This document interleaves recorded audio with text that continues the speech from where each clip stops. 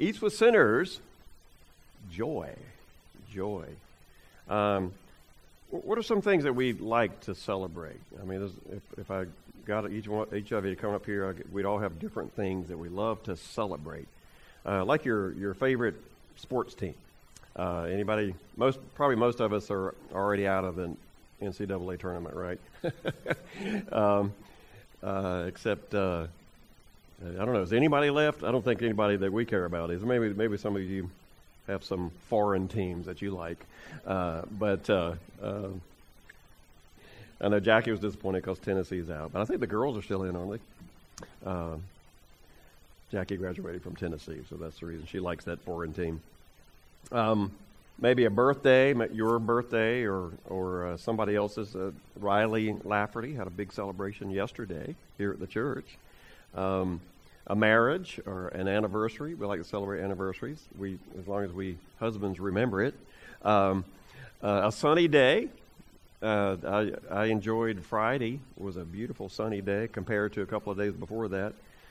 When it's time for vacation to start, how many of us like, woohoo, vacation time? Just the weekend. Sometimes we celebrate the weekend or a day off. Or how about a good report from the doctor? That's a good celebration. The hurricane turned and went out to sea. I've celebrated that one a few times. The 4th of July is always a fun celebration.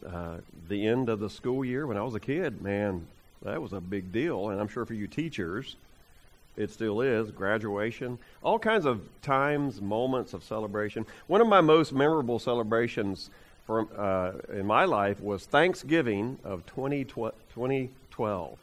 Thanksgiving of 2012. Jackie and I were gathered at my son Jason's house with Jason and his wife Terry and our granddaughter Ariel, and also Terry's parents were there. Bill and Denise Piner were also there. We had our meal, and after the meal, we all gathered around in a circle, stood around in a circle, and in the living room, and Jason suggested that we all just tell one thing that we're all thankful for. And so one by one, we all said what we were thankful for. And you know, it was the usual things, family, friends, blessings from God, things like that. The last one to speak was little Ariel, who was 4 years old. And her dad said, "What are you thankful for, Ariel?" And right on cue, Ariel said, "I'm thankful that I'm going to have a little brother or sister soon." So, and we had no clue about it, Jackie or I, or Bill and Denise. And so you can imagine the joy that we experienced, the four grandparents, as we heard that announcement that we did not see coming. Ariel had done a perfect job, bless her heart, of keeping it a secret the whole time, and right on cue, she did exactly what they had coached her to do. And boy, it was a memorable family celebration. And a few months later, we celebrated again as Lydia, our fourth grandchild, was born. And now today, Lydia's 9 years old. So what a great experience that was. Celebrations are great, aren't they? Especially if we're celebrating something that has a long lifespan, or that lasts for a long time, like a grandchild. That's a wonderful celebration. A team championship is great. We always love that when our favorite team wins the championship. But we know, of course, none of us will experience that this year in NCAA. But we know how great that is. But we also know how short-lived it is, don't we? I mean, you celebrate for a week or two or a month or so, but by the time the next season starts, everybody's already forgot about who won last year, and that's not important anymore. But something like a marriage or a birth, that's something you celebrate all your life. And how about something that we could celebrate for eternity? Wouldn't that be cool? And that's really what we've been talking about for the past several weeks, seeking relationships with people in our lives that would lead to an eternal celebration, the salvation of their soul. Joy is the next essential ingredient that we're going to add to our intentional relationship stew or file. An intentional relationship is a relationship in which we simply seek to intentionally love someone so that when the time is right, we can share the gift of Jesus, the story of Jesus with them, so that they can have the blessing, if they choose it, to have their sins forgiven by God's grace. And here's what we've learned from Jesus so far. By his example and by his teaching, when it comes to what it takes to love like Jesus loved, the ingredients that we need to have in this intentional relationship. Let's look at them again. Integrity, being real, accessibility, removing barriers, grace, understanding that we're sinners too, faith, trusting God to be with us as we seek these relationships. Intimacy, being willing to develop close friendships with people who are far from God. Tolerance, tolerating sinners. Not their sin, but sinners. Resolve, refusing to quit until we reach the goal of sharing Jesus with them. Urgency, Jesus' return is closer than it's ever been before. Time's running out. Mercy, deciding to leave revenge and punishment in God's hands and give people what they do not deserve, as we did not deserve it either. Investment, a willingness to give whatever it takes to help people find God's grace.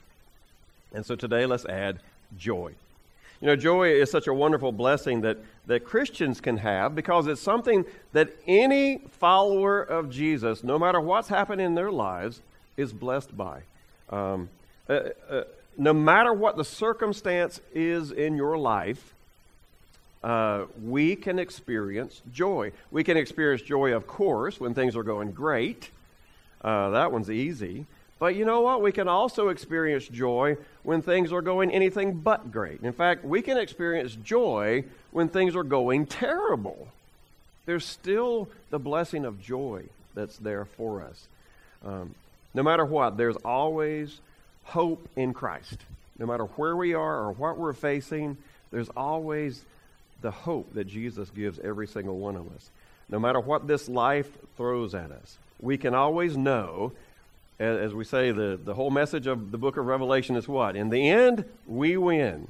In the end, we win. And of course, throughout the book of Revelation is just a story of a lot of turmoil and difficult times.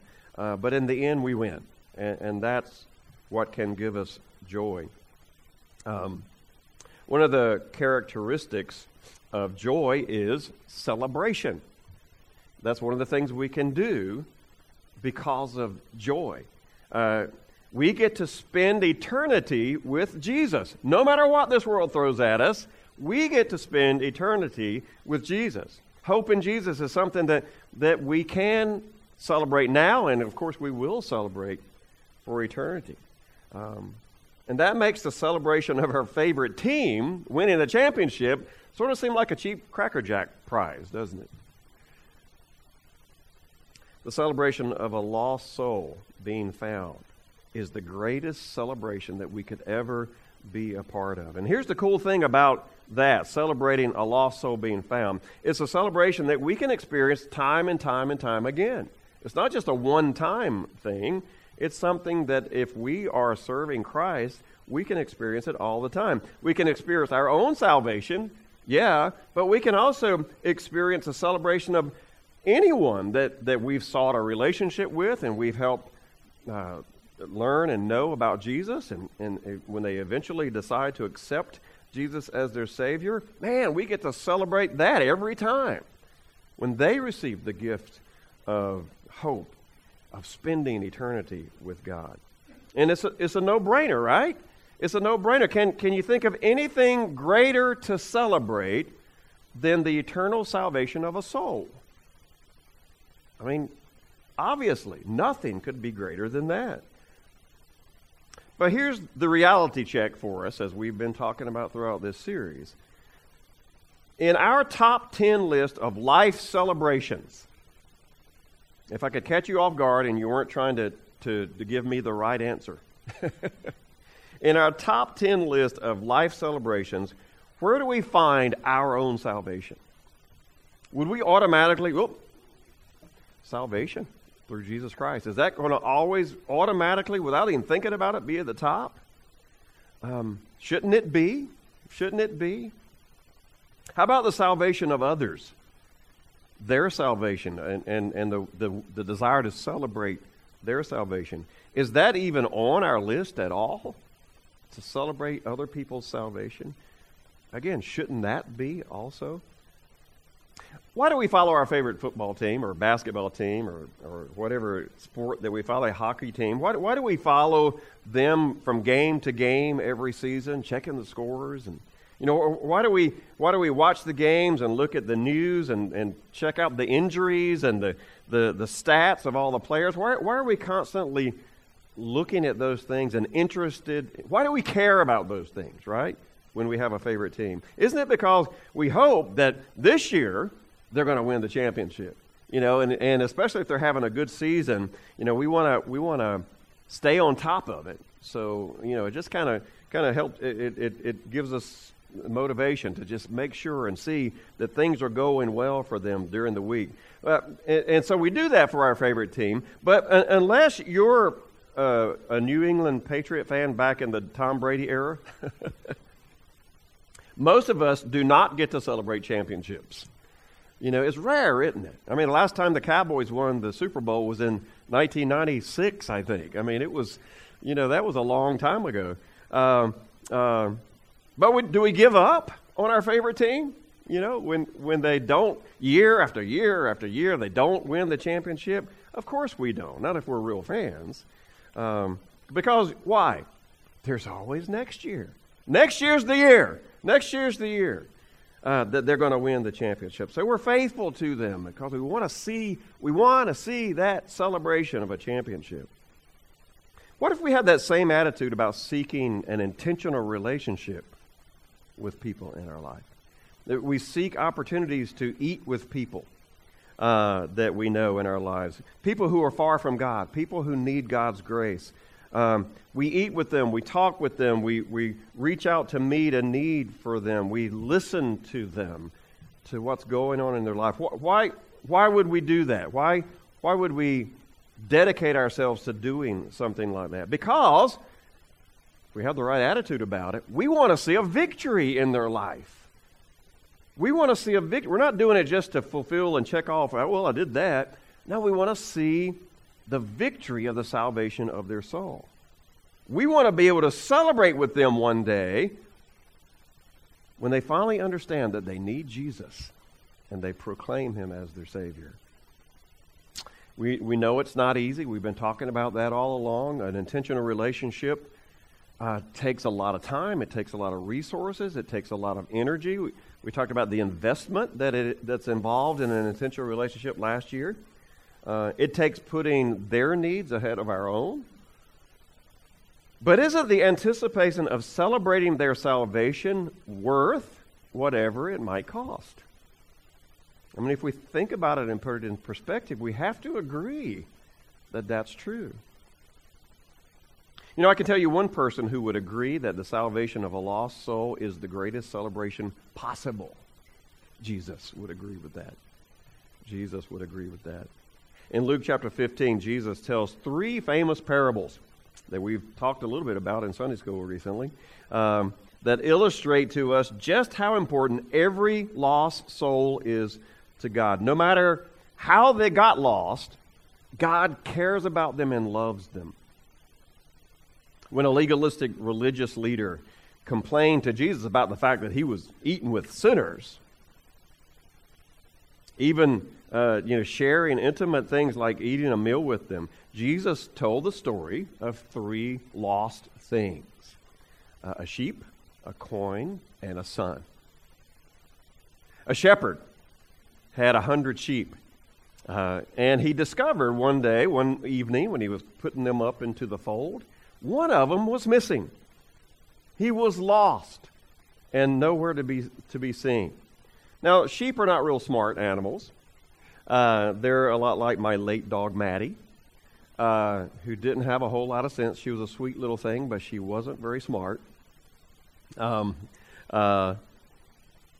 Sheep are like that. You know, when sheep wander away, they can't find their way home. They can't protect themselves and stay out of trouble. And if they're not found, they could easily perish, easily be eaten by Willie Coyote. I mean, it's not good when a sheep gets lost. So the shepherd, who cared as much for the one lost sheep as he did for the 99 that were saved, went out to try to find that lost sheep. And when he found the sheep, he carried it home, and he had a celebration for it, for that one sheep. Luke chapter 15, verse 5 and 6. And when he finds it, the sheep, he joyfully puts it on his shoulders and goes home. Then he calls his friends and neighbors together and says, "Rejoice with me, I have found my lost sheep." Now, why would the shepherd go to so much trouble to celebrate the finding of one smelly, not-so-smart sheep? Because, as Jesus points out in his parable, this isn't a parable about God and you and me. That's the point of the story. In verse 7, he said, "I tell you that in the same way as this sheep story that I'm telling you, in the same way, there will be more rejoicing in heaven over one sinner who repents than over 99 righteous people who do not need to repent." Wow. One person brings a celebration in heaven. And they're more excited about that than they are with the 99 that are already there. The shepherd is God in this story, and the sheep is you and me. The sheep is a person who's lost, a person who is separated from God, a person who is in danger of perishing for eternity in hell, separated from God for eternity. The friends and the neighbors, who are they? Well, they're the angels in heaven. We learned that from the other story. They celebrate with God when you and I accept Jesus, or anybody accepts Jesus as their Savior. The angels and God celebrate in heaven when you became a Christian, when I became a Christian, when anybody that we know becomes a Christian. The celebration is not for a lost sheep. The celebration in this story is for a precious soul like you and me and anybody that we can lay our eyes on. The second story is about a woman who lost a coin. It was a coin that was worth about a day's wages. So just think about what you make every day. That's about, that coin was worth that. She lost it. She misplaced it. She wasn't looking out for where she had put it. She just forgot where she put it. It wasn't like the sheep who mindlessly wandered away because they didn't have enough sense. No, this was her fault. She didn't pay attention to where it was. Still, regardless of whose fault it was very important for this woman to find her lost coin. So she lit a lamp. She tore the house apart until she found this coin. Ah, there it is, right where I put it. Or, oh, it fell off the back of the table onto the floor. Now, what does she do? She did the same thing that the shepherd did. Verse 9, and when she finds it, she calls her friends and neighbors together and says, "Rejoice with me, I have found my lost coin." Now, why so much fuss over one little coin? Because the story is not about a coin. It's about the same thing that the shepherd's story was, the lost sheep. We're the coin. We're the coin. And if we're not found, the consequence is eternal separation from God. Verse 10, in the same way, I tell you, there is rejoicing in the presence of the angels of God over one sinner who repents. That's just amazing to me to think about how important our soul is to God and to all of heaven. To all of heaven. As with the woman and her coin, every soul is precious. so precious that when one soul is found, God and the angels have a heavenly celebration. And then Jesus tells one of the most famous stories of his ministry. We call it the prodigal son. It's the story of a young man who decides that he no longer wants to live with his father and his family. As Aaron Chambers, the author of EatsWith Sinners, said, he wanted his father to be dead in a real sense, because normally, when do you get your inheritance? Not while your father's alive, but after they die. And so he was kind of wishing that his dad was already gone so he could get a hold of that inheritance. So he asked his son, hey, what's the chances of me going ahead and getting that? You think that's possible? And his dad loved him so much, and I don't know, maybe this wasn't a good tough love, but loved him so much, he said, okay, I'll go ahead and give it to you. I'll go ahead and give it to you. And he did. So the son takes the inheritance. I got it. And he runs out into the world and just lives it up for a certain period of time. Spending, buying everything he wants, and all the things he dreamed about. Got lots of friends, until all the money ran out. And then no more friends, no more money. Took a job working with pigs, which was a terrible thing for a Jewish boy to have to do. He longed to eat the food the pigs were eating. That's where he was. He was so hungry. You couldn't get any lower than that for a Jewish boy. He decides to go home. It says he came to his senses. What am I doing? He came to his senses, went home to ask forgiveness, and to ask if he could just be a servant in his father's house. And at least I'd have good food, and I'd have a roof over my head, a place to sleep. And as he approached his house, his father, who had been regularly watching down the road, hoping and praying that one day he would see his son coming down that road, his father saw him coming down the road, and he ran to meet him, and he kissed him, and he welcomed him home. Now this is kind of cool. His father did not punish him or scold him. With your dads, when you messed up, did you ever get the old "I told you so" routine, and I told you, and you should have not been so stupid or whatever. This guy didn't get any of that. He didn't get any of that. There was no scolding. There was no punishment for what he had done. The father could only celebrate the fact that his lost son was found. That's all he cared about. That's all he cared about. And the father held a great feast to celebrate the fact that he was safely home. Now, the who's who in this story is pretty obvious, God is the father. The son is anyone, you and me, who by our own rebellion has purposely run away from God. I mean, we've probably been there before. Now, there's also a story about an older brother that's got a lot of lessons in it too, but let's focus on just the younger son today. We've all been there to some degree or another. We've rebelled against God. We've rebelled against His call to serve, to obey, to worship. How many of us have squandered our money and our time and our energy doing the things that we knew we shouldn't be doing, or that our parents told us we shouldn't do when we were younger, or maybe not so young?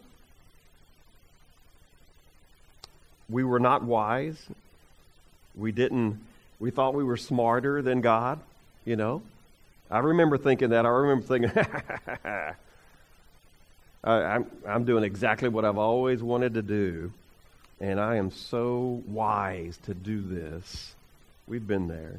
Yet, there's some point where, if you're here today, you probably came to your senses one day, and you're like, what in the world am I doing? As this son did. And we decided to come home. And we decided to ask for forgiveness. And understand this. When we were out there squandering and living it up and ignoring God, God was watching down the road for us and hoping, I sure hope He'll come home. Maybe he'll come home today. Maybe he'll come home today. God was watching for you and for me when we were out there squandering our life.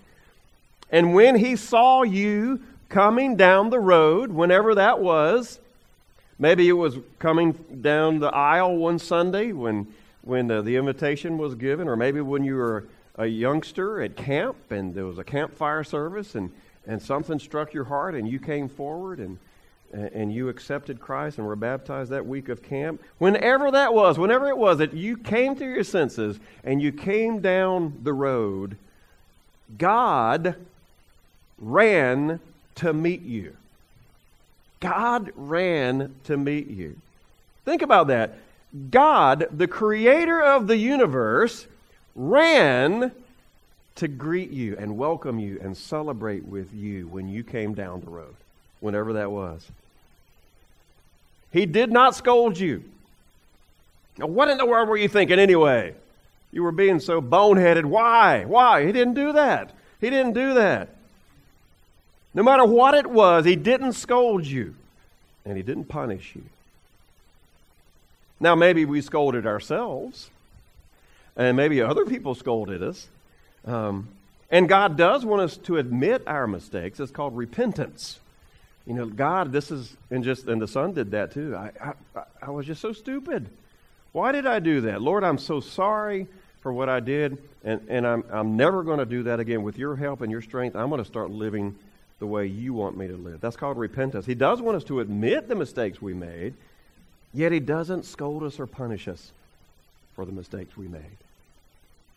All of our sins are in the past, never to be mentioned again by God. Now, other people might mention it, but God's never going to mention it again. In fact, it's as if we never did it in the first place when we come down the road to God.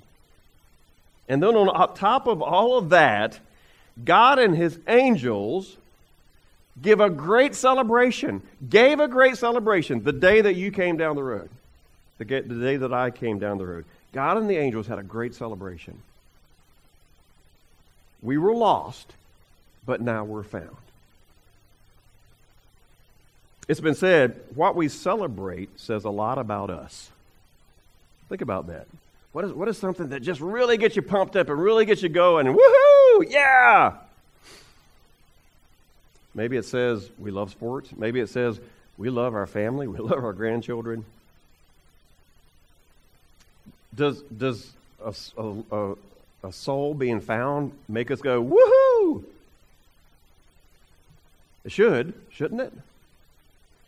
Let's think about the fact that God celebrates when we come home, and let's let that motivate us to want to celebrate, to see other people come down the road, come home to God. Let's get excited about the idea of helping someone experience the same thing that you and I experienced, whenever that was. God seeing them walk down the road and running to meet them. Let's celebrate that and look forward to that celebration. And the celebration that's going to go on in heaven when they come down that road. Don't we want to be a part of that? We can be if we decide, I'm going to be a part of that, and seek out relationships with people in our lives so that we can experience the joy of that celebration. But it's got to be important to us or we'll never do it. We got to put it up on the very top of our celebration list, things we celebrate list. Or it'll never happen. Can you see it? Can you feel the excitement, the joy of seeing someone that you've had an intentional relationship with who decides to finally go home and is welcomed by their Father in heaven? Can you feel that? Can you see that? Can you taste it? So let's you and I get pumped up about it. Let's get pumped up about that moment, and let's be motivated to do whatever it takes in the lives of people in our lives to have that great celebration with God when they're safely home in the arms of God. Father, I thank you so much for the great stories of the sheep and the coin and the son. Lord, you told those stories because they're things that the people of that day and of today, we can understand lost things that we care about. We care about lost money, and we care about lost animals, lost pets. Hopefully, Lord, we all, and certainly we would care about a lost son or daughter. We can really relate to that. Lord, help us to realize that the people out in this world are your sons and daughters too. And your heart is broken for their salvation, lack of salvation, just like we would be heartbroken if we lost one of our children and couldn't find them. So, Lord, help us to understand how you feel about the lost, and help us to have a passion for them too, so that we can look forward to them celebrating, coming home and finding the freedom and the forgiveness that their Father in heaven has for them, and the celebration. So, Lord, just get us motivated, Lord. Get us pumped up so that we can experience that joy of celebration. In Jesus' name, amen. Good to be here with you today. Let's go out there and let's work towards that great celebration of somebody in our lives. I hope that we've been thinking all along about people in our lives, people that we work with, people that we see all the time in our lives that aren't Christians, that don't know Jesus as their Savior. You know, let's be working on that together. If you need help, let us know. You know, let somebody know. Maybe they could help you. Maybe you could go out to eat and have coffee with, and invite somebody to come along with you. You know, and the three of you can get to know this person. It might be easier for you if you had somebody with you. Just think about it. Ask God to show you give me a plan, Lord, of how I can reach this person in my life that I see every day who I know is lost and needs Jesus. So Facebook, same thing. Anybody that needs to know Jesus as their Savior and has not walked down the road yet, here's the road right here. You could walk down the road right here and accept Jesus as your Savior today. Decide to repent, be baptized for the forgiveness of your sins and the gift of the Holy Spirit. And God's not going to scold you. He's not going to punish you. He's just going to welcome you into the house. And so maybe you need to do that. Facebook, give me a call. Let's get together if you need to make that decision too. Let's sing our closing song.